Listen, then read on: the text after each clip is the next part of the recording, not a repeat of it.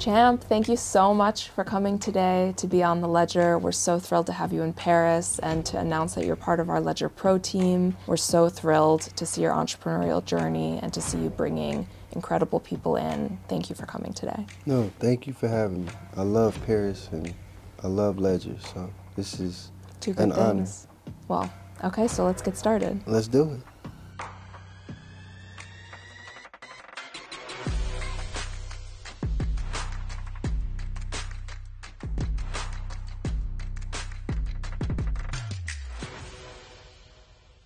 So you're here, it's Paris Blockchain Week. There's a lot going on in the space. I would say what's really interesting about these moments is even though the market sometimes is down, when we have these events, it really showcases how committed people still are to the work and to the purpose of, blockchain technology. As someone who really sits at the intersection of culture and I would also say like a really truly global perspective. What actually got you interested in the space to begin with? I think because it was so new and it was creative driven and ownership was in the narrative, it was something I was always looking for. Like, how can I attach myself to pre-existing IP that makes sense? Because, after I left football, I was trying to create my own IP and just, it wouldn't stick. So when I seen like Bored Apes and CryptoPunks and all these huge projects, I'm like, I understand what's going on. And my friend, he sat me down and he told me like owning a Bored Ape is like owning a Disney character. It's the same equivalence of having IP and being able to license it out. And that really like, got me interested. And from there it was like, not just for myself, I want to be able to dumb it down for other artists and other influencers who have huge followings. Because, I'm not that huge, my influence isn't that big, but I'm connected to a lot of people who are. And I just wanted to be like a vessel in this sector and really just perfect, bridging two different worlds that may not have existed before. And it just was organic for me to like really mesh with people in this space and work with brands, and it just all came natural. I think it's really important what you mentioned about being a bridge, because actually like we live in a technology world today where your platform is actually as big as the people who, subsume it, right? Like it's all about being one to many. And so it actually is really big in the context of, most people around the world. Right. I think, you're very kind and humble, but what you brought up a really good point. We talk a lot about creative custody at Ledger. We want people to understand IP. We want them to understand ownership, and we want it to be very simple. When you sort of say, oh, okay, when I heard about Bored Ape, I understood it's like owning a Disney character. It also means if you saw Mickey back in the day and you were like, I believe Mickey's going to be Mickey Mouse. Exactly. And so how have you kind of decided the projects that you feel excited to bet on? And when you did get into Bored Ape, like really thinking about like, okay, I understand this is where it's going. Like I got to jump in. Well, me, it take me a long time to learn things. So I had different friends who own Bored Apes. Like Nick Adler was the first person who told me about it. And I didn't really understand it. But then my other friend came and tried to like dumb it down. And another so it was like over like 3 months of people explaining to me like why we need this and what's the importance of it. And from there, I just took it upon myself to like say, oh, okay, well, we can make it into a music thing. We can make it into a food and beverage thing. We can make it into, because I'm an entrepreneur at heart, so it was easier for me to attach it to the IP people already know in a community that's already there versus just shooting in the thin air and hoping people will, be receptive to your idea.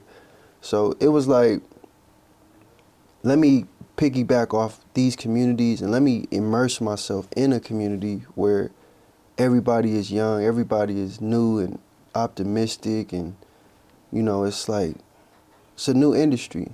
I told my dad when I was trying to explain what blockchain and all this stuff meant, I'm like, when I went to NFT NYC in 2021, it felt like early hip hop, like in the 70s when all the rappers were, you know, freestyling in front of parks and coming up with cool names and having this persona and the style and everything matched with who you were. And it was similar to owning these digital assets. Some people will own a CryptoPunk because it embodied their persona. Some people own a World of Woman, or you know what I'm saying? So it was just like, I see and felt like that same energy of something being birthed. And, you know, obviously I wasn't even thought of when hip hop came, and I wasn't really articulate enough when Facebook and MySpace and all those apps were created. So I looked at this as my opportunity to, you know, be in the forefront and try to become a leader and, you know, influence the influencers to influence the masses. No, I love that, because also in that period of time in the 70s, or when these big moments of change happen, artists and the fans, the community, are actually the ones who end up being thought of the least. It always ends up being, how can the IP be exploited by the kind of largest conglomerates that own it? Right. And so we have so many sad stories of things that went awry during that period of time. And to be an entrepreneur in this generation means you've also gotten to see, what does direct access to the community look like? And so you're kind of helping to set the stage for that future experience. In that dynamic, I mean, obviously you have a unique perspective, because your father is obviously such a prolific entrepreneur and you know, artist in the space. How do you bring new ideas to people who have kind of seen it all, right? Well, with my dad, and he is a client of ours too, you know, we advise him on all Web3 strategy. With him, it's hard because he's been doing this for 30 plus years. He's been right for 30 years. So, you know, when you are telling someone to do something new, it's like a foreign language. It's like, that's not in my code. Like, you know, but we're trying to show him a new way. And I think that's something that's good with him. He always reinvents his brand every 10 to 15 years.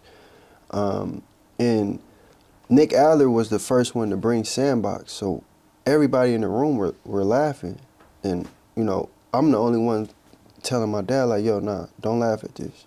This is technology. This is the next wave. Like, you know, I could be wrong, but I could be right. And he really became a student. You know, he was with myself, Amador, and Shiv.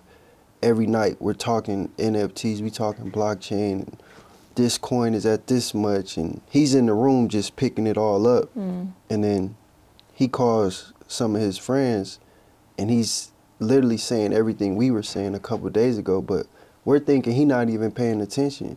But he's in there just picking up on everything. And from there, it was like, okay, if my dad can understand it, and, you know, he's much older than a lot of these artists that, you know, we want to work with, it'll be easier to, you know, walk him into this space and make him a pioneer, make him a leader, and, you know, make it tasteful. Because I try to, like, mirror his physical brand with the digital brand. When you see him on commercials, you hear him on the radio station, it's all different genres and different wavelengths. And I wanted to do the same over here because it's digital, it's no cap. And, you know, not in a way of exploiting it and taking advantage, but just, you know, touching everybody. Because at a point, we were only doing stuff with Ethereum. And I'm like, everybody can't afford Ethereum. Everybody don't understand Ethereum. Let's do something over here at Cardano. Let's do something with Binance. Let's, you know, broaden the conversation so that we could immerse ourselves on the whole landscape. Well, it actually brings me to my next point, which was really about accessibility. Like, something that you've navigated really well is saying, like, okay, I'm actually going to explore multi-chains. And I find that most people that get into the space, they're interested in IP, they're interested in community, but they double down really hard in one area, and then they almost become such a defendant of it that they're not allowing themselves to look around. And we're so early, like to your point about Cardano. How did you actually even get into Cardano? So I met Joe Madden from Good Charlotte in New York. It was a long line to get to this party, and we both looking at each other. He like, I know you from somewhere. And I'm like, I know you from somewhere. And then we just took down each other's numbers. And then later that day, he told me, like, you know, my wife is Cameron Diaz. And I'm like, oh, she went to school with my dad. He like, who's your dad? I'm like, Snoop. And then we like, oh, what? That's a small world. Yeah. Then we go out to get lunch in Hollywood. And while we there, he's telling us about this project called Claymates. And I'm like, bro, I just saw that like 2 weeks ago. He like, oh, I know the founders. It's two girls, Lynn and Izzy. And I'm like, bro, can you connect me? He did it right there on the spot. They just did a collaboration with Claymates 2 at the time. And it was real successful. So that was in like October. We didn't do our collaboration till April. But, you know, me just being on the grounds and ripping and running through the streets, I was able to like connect with people on a genuine note versus, oh, meet Snoop's son, he's trying to do this. Nah, like I met you in a real place at a real time. So it was more like genuine.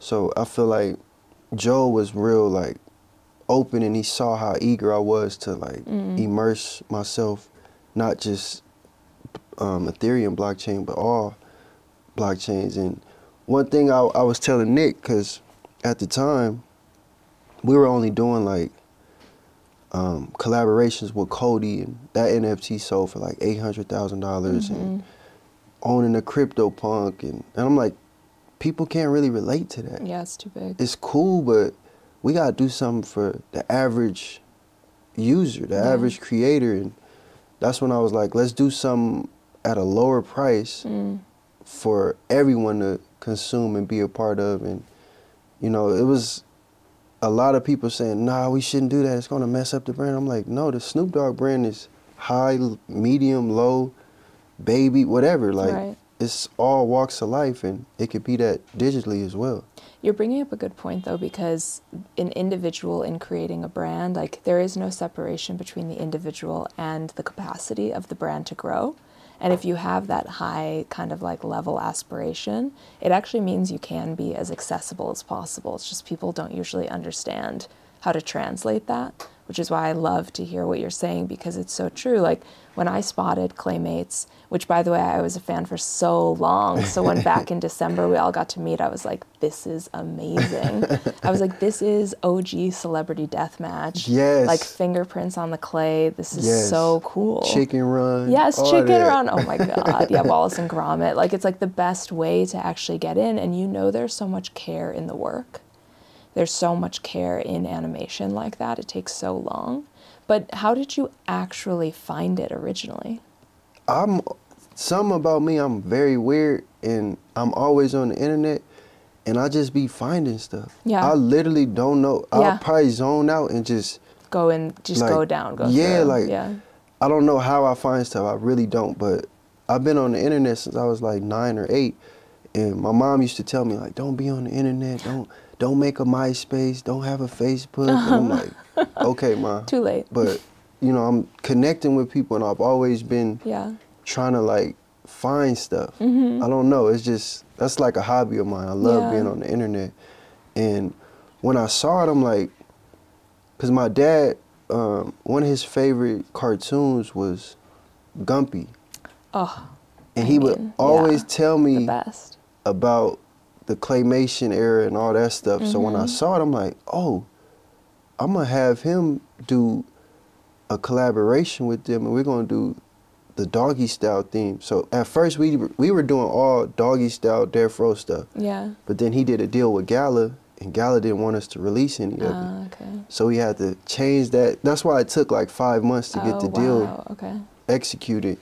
But throughout the whole process, while I'm working with Lynn, I don't care what time I call her. And I'm in LA, she in London. Yeah. So the time zones are all off. Anytime I call her, wherever she at, she's picking up, she's updating me, and I'm like, I'm not a founder. I don't want to start a project. I love getting behind people who are ambitious enough to do it themselves, and I want to support, and I want to give you the resources. That's my role. So when I seen how ambitious she was, I'm like, oh, we about to give you the world. Like, what do you want? We're going to give you songs. We're going to give you a meet and greet in person, golden egg winner from whoever buys in our collection. So we just coming up with all these ideas, and it's just getting bigger and bigger. And she ended up being like a real good friend. She invited me to their wedding in a couple months in London. Cute. I know, it's amazing. But throughout that process, I'm telling her, I'm like, if we're going to work with Cardano, we got to meet the boss. And Charles Hoskinson is the founder of Cardano. And I told her, I'm like, how can we meet him? She set it up. He flew us to his 11,000 acre ranch in Wyoming. And what was that like? Insane. Literally. Because I thought I was doing something. I own 100 acres in Georgia. So when I went to his property, I'm like, oh, damn. Like, it's like he owned like a whole town. Like, we had to take a helicopter to see the whole property. But besides what he owned and all that, he's smart. And, you know, he 11 years older than me. So it was like, you know, inspiring to see what he did with blockchain and how, you know, these resources have become like a platform that he's created to help founders like Lyndon Izzy and myself. And it's just like a whole ecosystem that he's created, and it's inspiring to see. What do you think in terms of, you know, it's rare to get to speak to the founder of a chain, right? Like, it's so many people use it, and a lot of them probably don't even know the core value of the chain that they're using. For Cardano and for spending time with Charles, was there something you walked away with where you're like, oh, okay, this is like where Cardano's going, or like these are the values that I think make sense with it? So just to back it up a bit, in 2019, right before the pandemic and all that, me, my brother, we had a whole group chat, and we were all like downloading Robinhood and trying to buy like shit coins and all kind of stuff. And when I found Cardano, I'm like, oh, they're using this in Africa for medical reports to send it on the chain so nobody can steal it and stuff. And then I started reading into, oh, they're looking for influencers. And this is 2019, so I'm like, they're not looking for me. But I told my friends, I'm like, yo, it's going to be crypto influencers. They're going to be digital assets. And I'm just spinning. You knew. I didn't know, but I was just guessing because I was reading on the website. And it's crazy to see, like, from that was my first introduction to crypto. To 3 years later, I'm with Charles, the founder. Yeah, it's crazy. And it was like, I kind of manifested it in a sense, but not just knowing like, okay, what does Cardano do? What does all this mean? Yeah. It's a bigger picture here. And, you know, sitting down with Charles, he was telling me about all the various ventures he's in. And it's just like, it's real cool. Because like I said, I love learning new stuff and immersing myself in technology and knowledge is very cool. Well, you clearly see the curiosity and fully jump into it. And it is so true, like as a kid of the internet, you either can be like, okay, this is just something that's part of my daily life.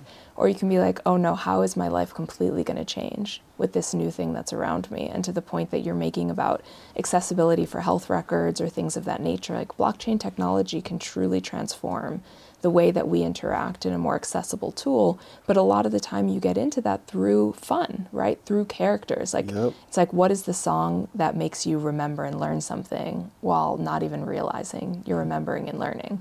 And so I do think that there is this interesting aspect with PFPs or different platforms where instead of thinking that, you know, it's one thing, it could lead you towards another.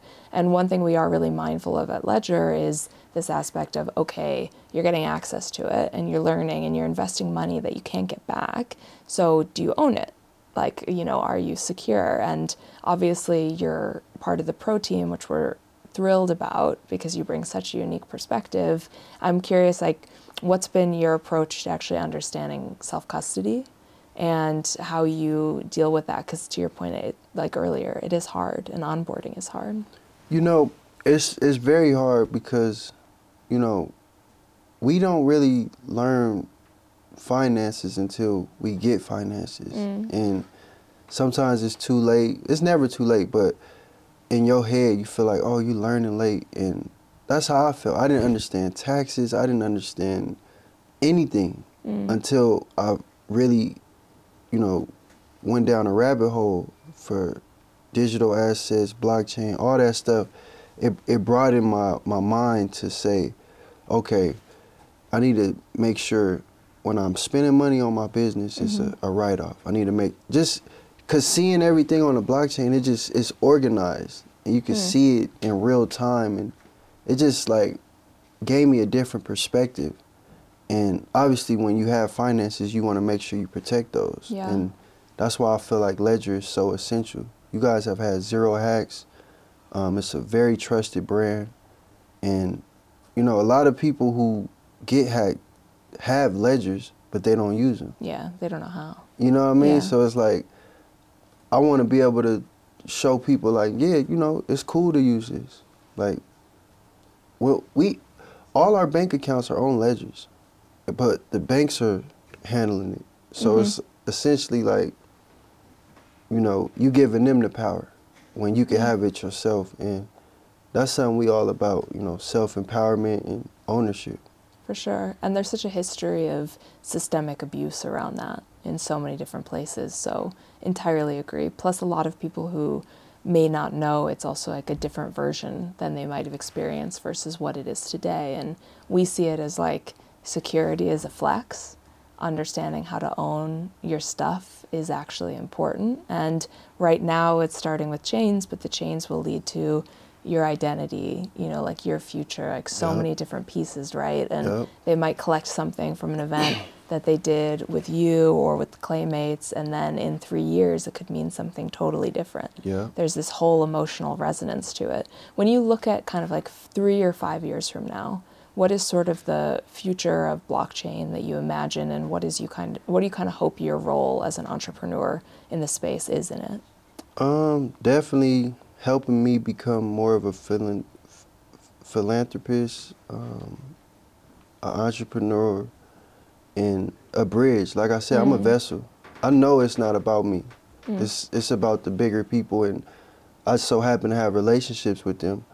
You know, I want to help push them into this direction of new technology, because if you guys have had zero hacks and musicians are getting hacked every month, there's obviously not a bridge there. And not just music, but all genres. But I'm very tied into music, obviously through my family and whatnot. So that's like the low-hanging fruit for me, is how do we help make sure that music is looked at as crypto or a digital asset at that same level of there has to be security. You have to take the approach of securing that asset, because when you see like your artist making so many songs and then it gets hacked, it's a big slap in the face. For sure. And sometimes it's taking money out of their pockets. And you know, that's something it's close to my heart, because I seen my dad make many songs, and I've seen hard drives get taken. I've seen music get leaked, and it's like there's a solution, but we just gotta all get on one page of alignment. And that's something I do want to help, you know, moving forward in the next 3 to 5 years, is putting music on the blockchain, on a ledger, and just really securing that asset. Well, I love what you're saying, because you're talking about bringing creative custody to life by saying, no, there's crypto and there are things that you're making as an artist, but they're actually one and the same, because it's all about IP. And do you get to own and control this thing, which isn't just about the moment and what you could make in the moment. It's about like your whole, it's a legacy, right? Like you're talking about like empowerment and legacy, and you got to see some of that obviously through your upbringing, but now you're making your own entire destiny through this new technology that exists within it too. And it's really cool to hear you talking about also how that influences your own family, right? Like there's always this intergenerational component that's really special. So we're thrilled to have you here, and we're thrilled to have you in Paris. And you know, many things to come, but it's always a pleasure watching you work because you're clearly lifting up not only your community, but so many people. So thank you. No, thank you. And I just want to keep influencing other founders to work with each other. Like, you know, having you guys work with Claymates was definitely a dream and something that we're so excited. Envisioned long before it even became a thing. And, you know, putting Claymates in the sandbox or, you know, putting Dog over here, like, that's what we want. We want to show people it's not about just staying in your clique, staying in your bubble, but immersing yourself in a new field and seeing where it takes you. Yeah, for sure. And if someone was getting started, like today, what's one piece of advice you would give them? YouTube. Yeah? Yeah. That's how I learned a lot of the stuff that I knew. Before my friends would come and sit down and talk to me, I would watch the same video like 20 times a day. Really? People at my house were getting annoyed, like, you keep watching it. I'm like, because I don't get it yet. What was it? It was this dude explaining of non-fungible and fungible. Oh. And because I didn't understand, I'm like, yeah. what is that, a fungus? Like, what is he talking about? I don't get none of that. When I joined this, I feel like every day you're doing your work and then you're doing your schoolwork, right? Like you're learning and you got to figure out how to make it fun and enjoyable for sure. It's something we're really focused on. I just start getting comfortable with like this whole space. Yeah. And then as soon as you get comfortable, it changes. Yeah. The crash. Yeah. This happens, but that's any field. Yeah. Any new field, it's gonna come with the good and the bad. And that's why I'm still here, because I see what's going on. We still investing. We still meeting with founders, still open. But as far as like PFPs and all that, I want something more sentimental, more like thought out, you know, and it's not just cool art. Like that was cool last year. Right. But this year we got to take it up a notch. Yeah. Now I think it's about longer term utility. I agree. It's interesting. And, you know, there will only be more digital assets tomorrow than yesterday. So it's really just a question of, like, in what direction. And that's the price you pay of being early. You're learning. And that's why I say music is really an asset, because there's over 50,000 songs released every week. Wow. And it's like, that's a lot of content. But our generation consumes music so much. That week goes by so fast because you listening to so much. Now that song is old in a week because it's so much in front of us. Yeah. You get what I'm saying? So where do we secure it and, you know, have it where it's like a memory, and it's like you said, when you listening to that song and you learning it without even knowing you're learning. I just want us to view music like that in the near future. It's a really good analogy, actually. Well, maybe that'll be the thing that we check for in a few years. Has it started to happen? There we go. Thank you for coming on The Ledger today. We're so thrilled. Thank you for having me. Yeah.